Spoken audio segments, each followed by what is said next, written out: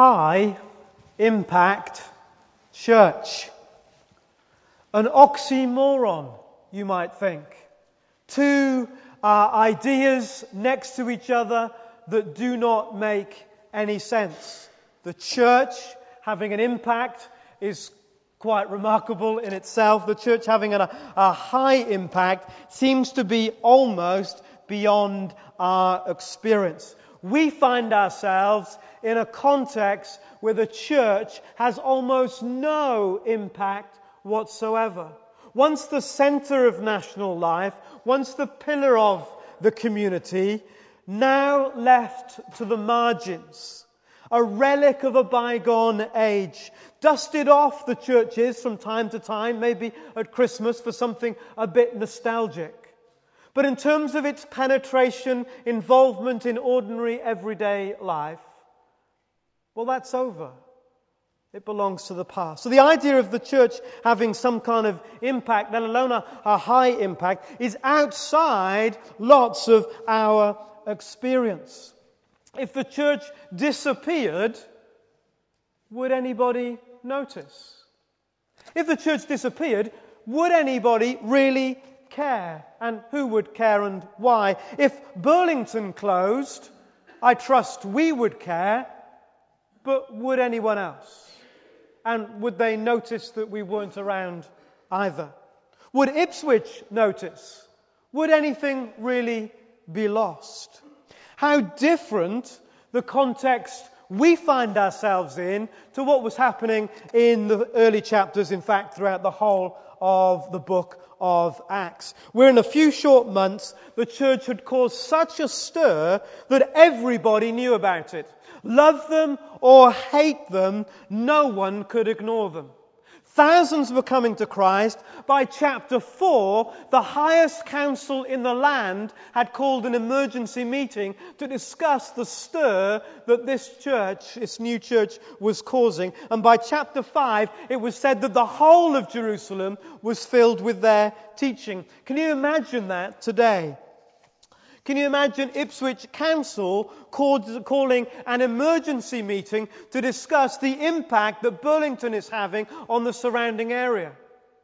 Can you imagine Portman Road getting their knickers in a twist because our crowd is getting in the way of their crowd?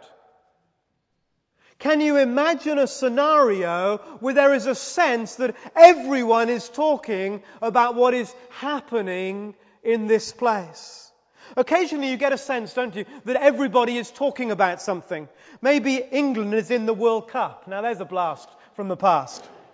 Now it's the quarter-final or even the semi-final, and everybody on earth knows what's going to happen. We're going to get beaten on penalties by Germany.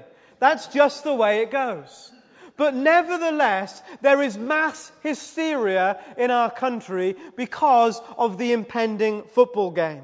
People put flags on windows and cars. Grown men paint their faces in the national colours. And on the day of the match, everyone is talking about it.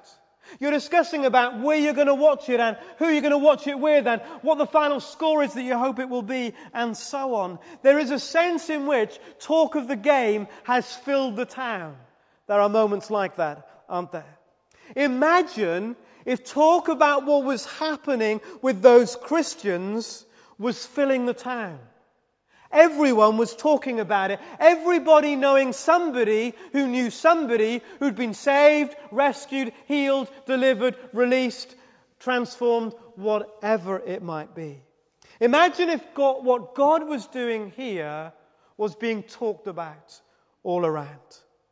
On the Cows by Candlelight service, it's probably the only time it really happens. I love the chaos outside.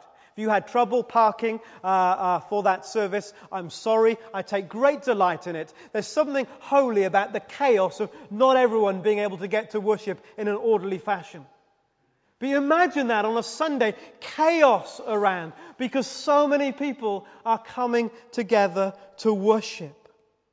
It's a tiny glimpse of what the church should be like. I say should be because I do not believe that the Holy Spirit put the story of Acts in the Bible A description of church as this vibrant, stir-causing, life-changing, power-displaying, hope-giving community in order for the church today to be benign, irrelevant, and barely noticed. If the church is supposed to be as dull as dishwater, then why aren't there more stories like that in the Bible? If the church is supposed to be totally irrelevant, with no one hardly noticing it was there, why aren't there stories like that for us to read and take comfort from in the New Testament? So when we come to the book of Acts, I think we have a choice. The choice is we can dumb down the stories in the Bible in order for them to fit more comfortably with our own experience.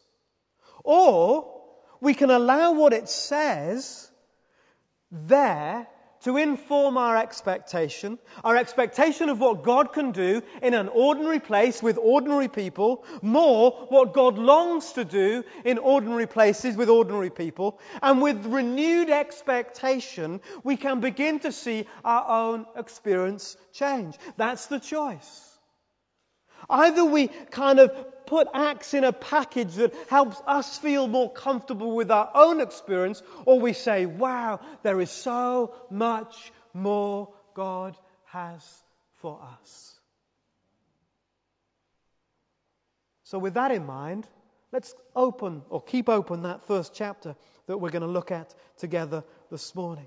And let's discover the people that made up this high impact church.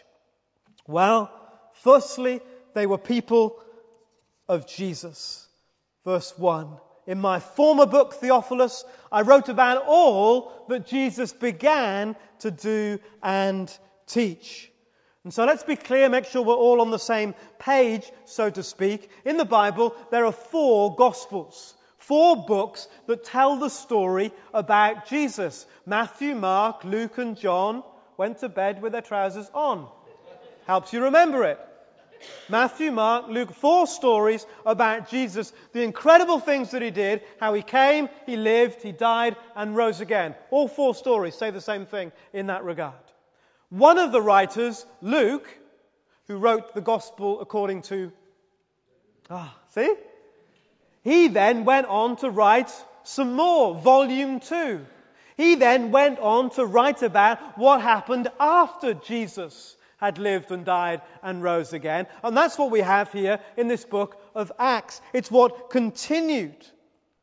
So it's his second book, and he's at pains to show that the story of the church, the story that he's writing about here, is not a new story, but a continuing story that began with Jesus, whose birth we celebrated just a week or so ago. It is the continuation of all that Jesus began to do and teach. The church is not a new story, but a continuing story of Jesus himself. It's not our story, therefore, but his story. Not our church, but his church.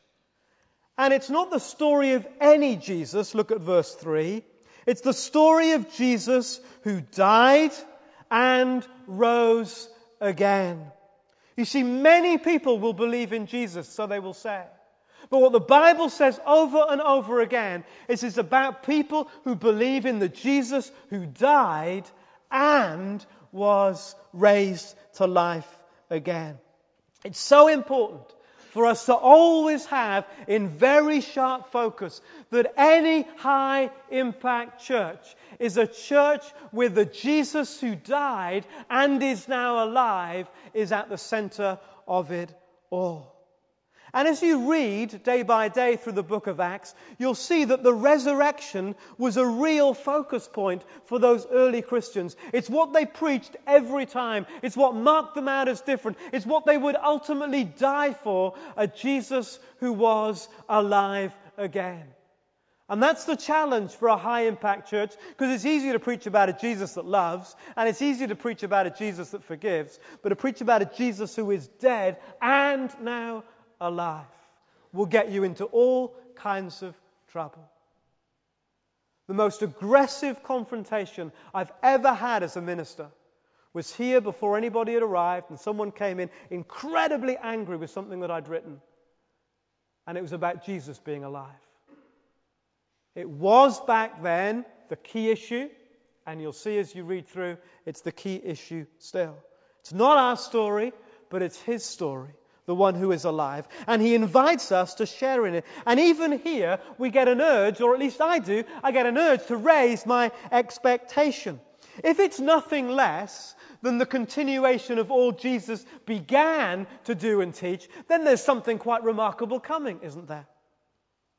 You see, Luke had written carefully and extensively about the wonderful things Jesus did. The inspiration of his words, the penetration of his love, the power of his healings, the love, the hope, the life, the forgiveness, the healing, the restoring. And now Luke gets to the end of his first book and goes, that was amazing, but it's just the beginning, you know. That was just the beginning of all Jesus began to do and teach.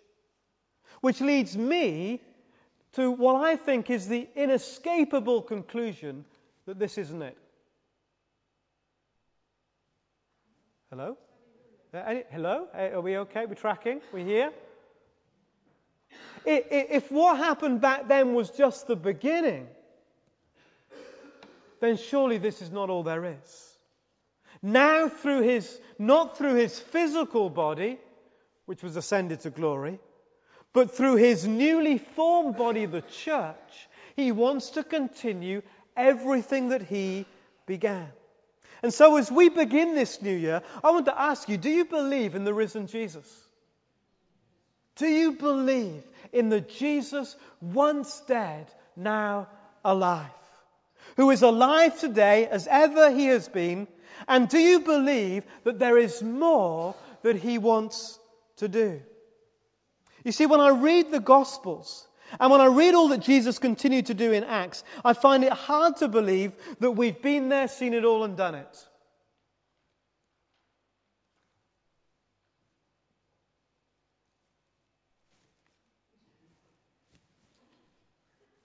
No response at all? You're not sure about that?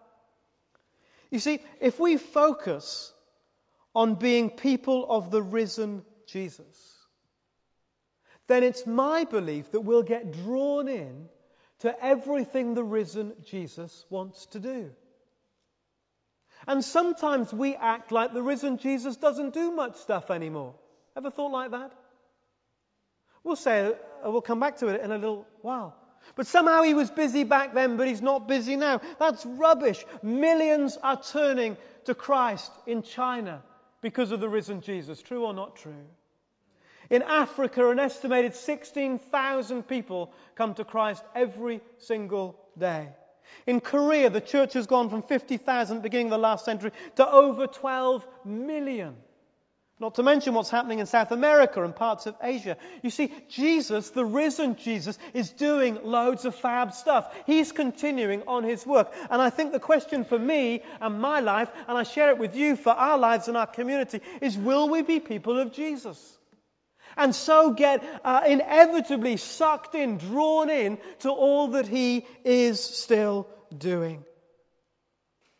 The people of a high-impact church are people of Jesus. But they're also, verse 8, people of purpose. Do you notice that in verse 8? You will receive power and you'll be my witnesses in Jerusalem and in Judea and Samaria and to the ends of the earth. There is a job to do.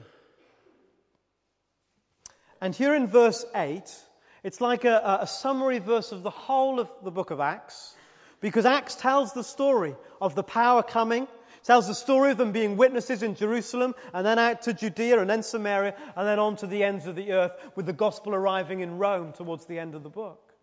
But it's also the story of all that's happening writ large in our world. The gospel going out and out and out and out to the ends of the earth. Because there's a job to do. A witness that will spread, ultimately unstoppable, to the ends of the earth. Hallelujah. And all of this makes for me what happened next even more poignant. You read it there in verse 9. After he said this, So he's just explained what's going to happen, and then he goes, by the way, I'm off. He was taken up before their very eyes, and a cloud hid him from their sight. They were looking intently, verse 10, up into the sky as he was going, when suddenly 2 men dressed in white stood beside them. Men of Galilee, they said, why do you stand here looking into the sky?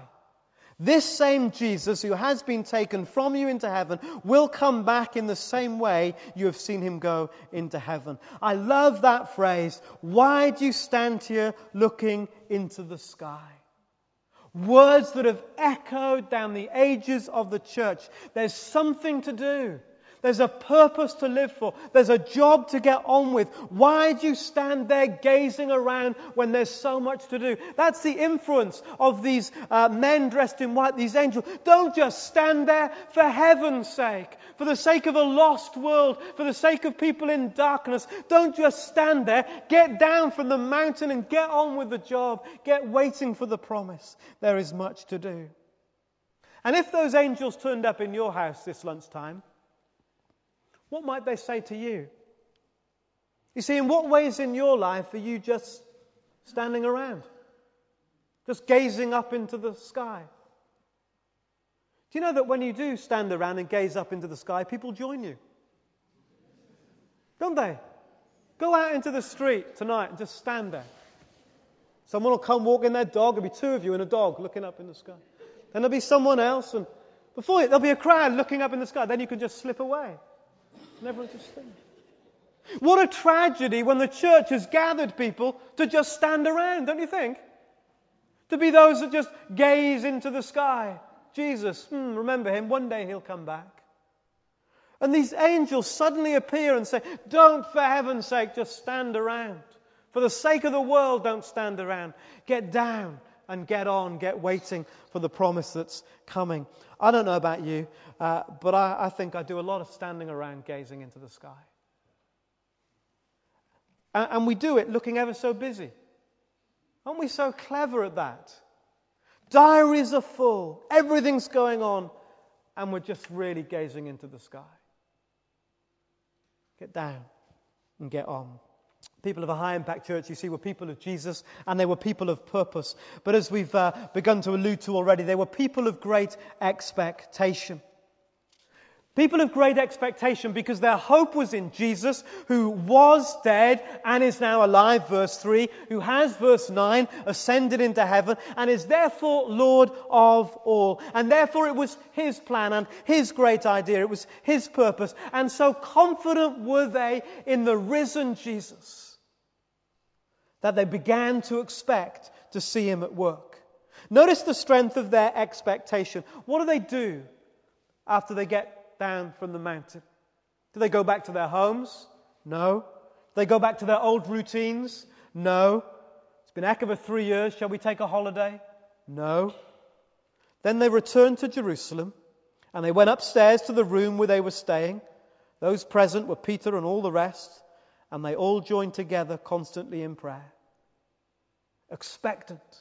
This is going to happen because the risen Jesus has said it will happen. And so with great expectation, day after day after day, they stayed together constantly in prayer. Expecting Jesus to do something, expecting the promise to be fulfilled. And of course, Jesus did. And Jesus did more than they might ever have imagined. And so God's work among them began to snowball way beyond their expectation. You see, what began as 120 in chapter 1 became 3,000 in chapter 2. And by the end of chapter 2, it said the Lord was adding to their number daily those who were being saved. By chapter 4, there were 5,000. That's just the men, plus the women and the children. What's that, 20,000 by chapter 5?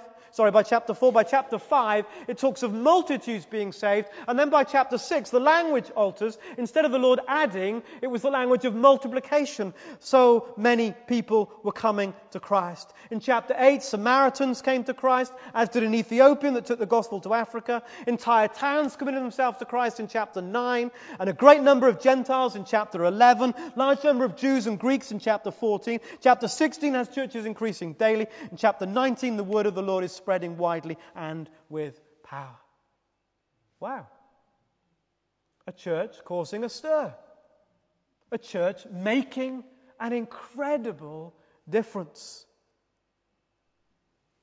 To be a high impact church, we need our expectation to grow. I need my expectation as to what God can do in this place to grow. You need to help me with that, and I need to help you with yours. You see, the problem is, I think, and this is it for me, and it might resonate with you. The problem is, it's not that we don't believe that God can do it. We're kind of quite happy that God can do it, aren't we? Maybe some of us are not sure about that, to be fair. We're not sure whether all this stuff is really true, so just hang with us over these weeks. We're not really sure God could do it. But I think most of us here, we think God could do that. The problem is whether we believe that God will do it here with us at this time. Isn't that the problem? You see, when I'm praying for someone who's sick, I've got no problem to believe that God's going to heal. But whether God will heal through this prayer at this time is a different ballgame altogether, isn't it? And I think the issue is this for us. It's not that we don't believe God does this kind of stuff, or that He will maybe in some place in some time do this kind of stuff. My encouragement to you is, can we raise our game to begin to believe that this God who has done and is doing will do here with us in the same way? You see, what we tend to do is emphasize the difference between us and those in the book of Acts, rather than celebrate the similarities that there are between us and these new disciples. We emphasize the differences as if to say somehow it was different for them.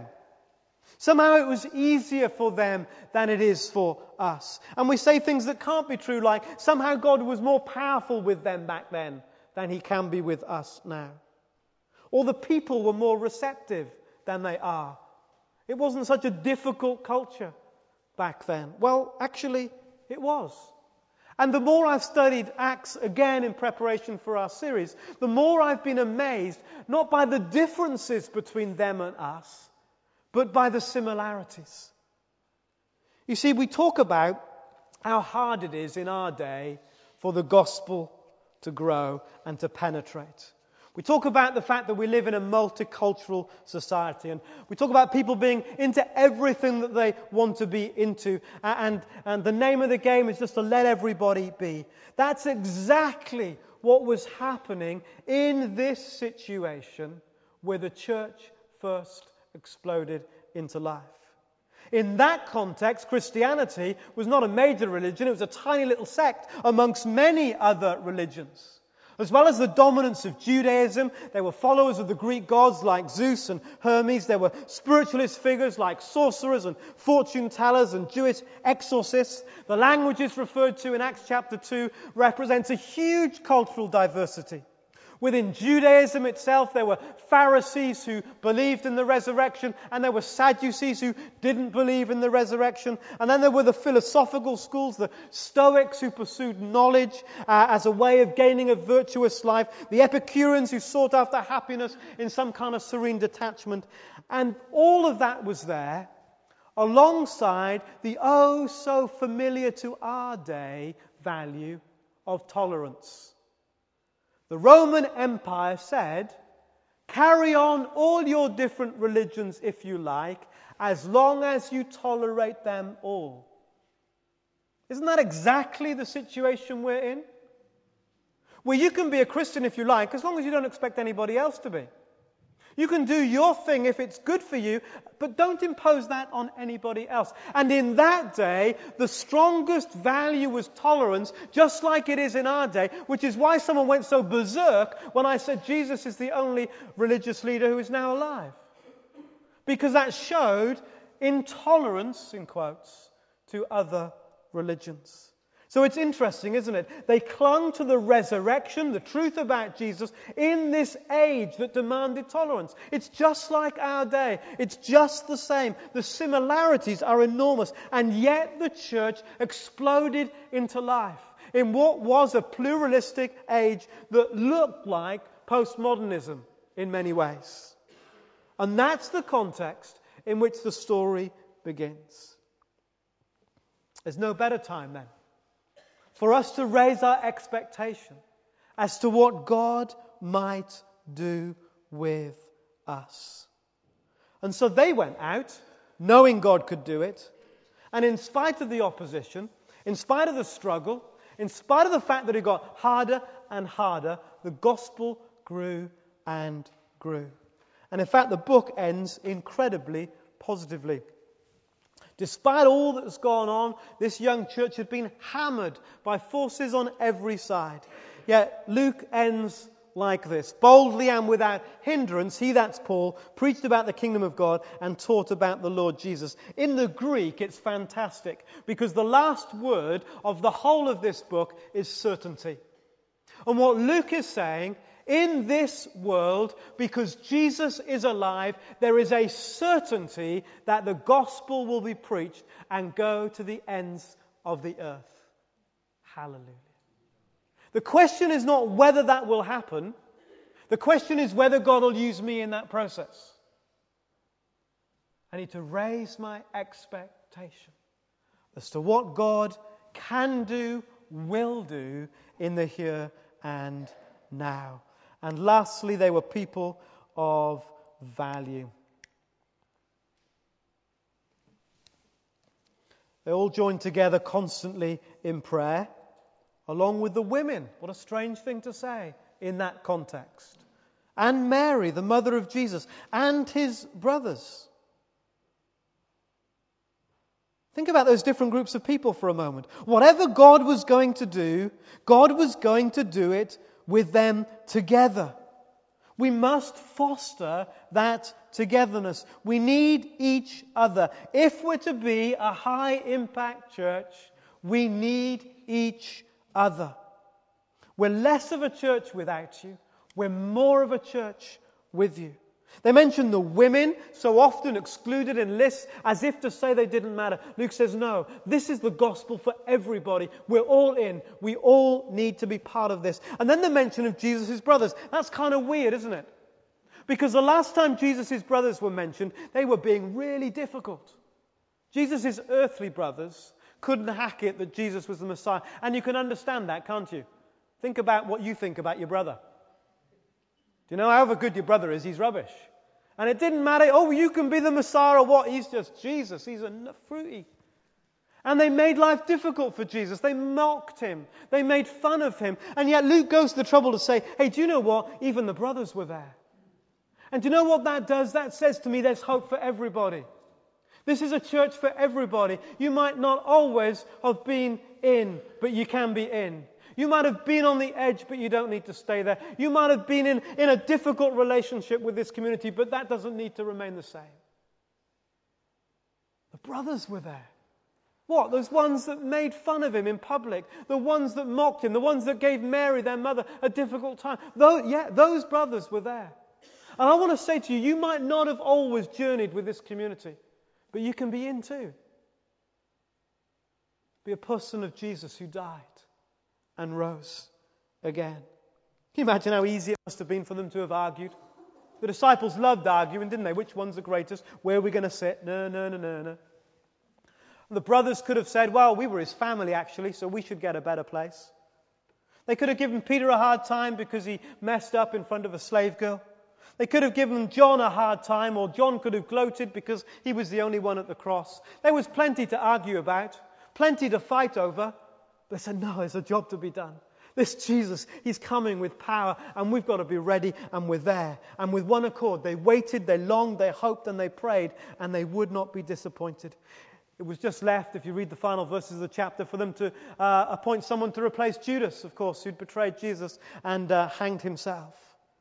Jesus needed replacing, because everyone counts. And I want to ask you, as we start 2009, are you there with us, so to speak? Are you there in that upper room together as people of Jesus, people of purpose, people asking for a greater expectation, longing to be part of all the risen Jesus will do in 2009 as he continues to do all that he began to do and teach way back some 2,000 years or so ago? Are you there in that place? If not, what do you need to fix, to sort out, so that you can join us in the upper room, waiting, longing, seeking for the power to come? What do you need to do? You might need to put something right in your own life. You might need to put something right with a relationship here. You might need to put something right with a relationship somewhere else. There might be something that you're doing that you need to turn away from now. But what would it mean for you to be in that upper room, to be in that place? Let's pray.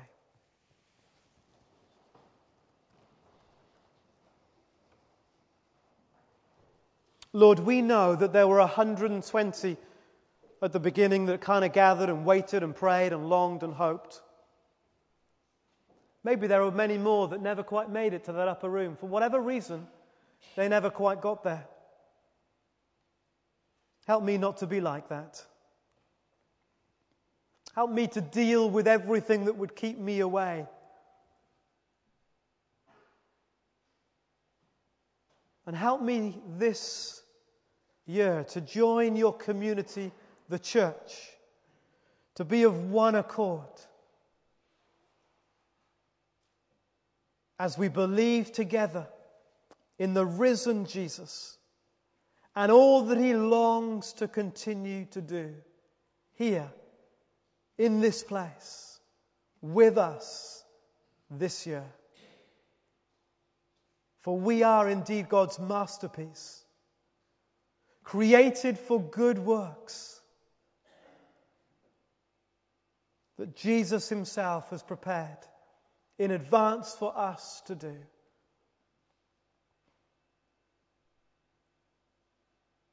May our lives cause a stir. May this church cause a stir. In Jesus' name, amen.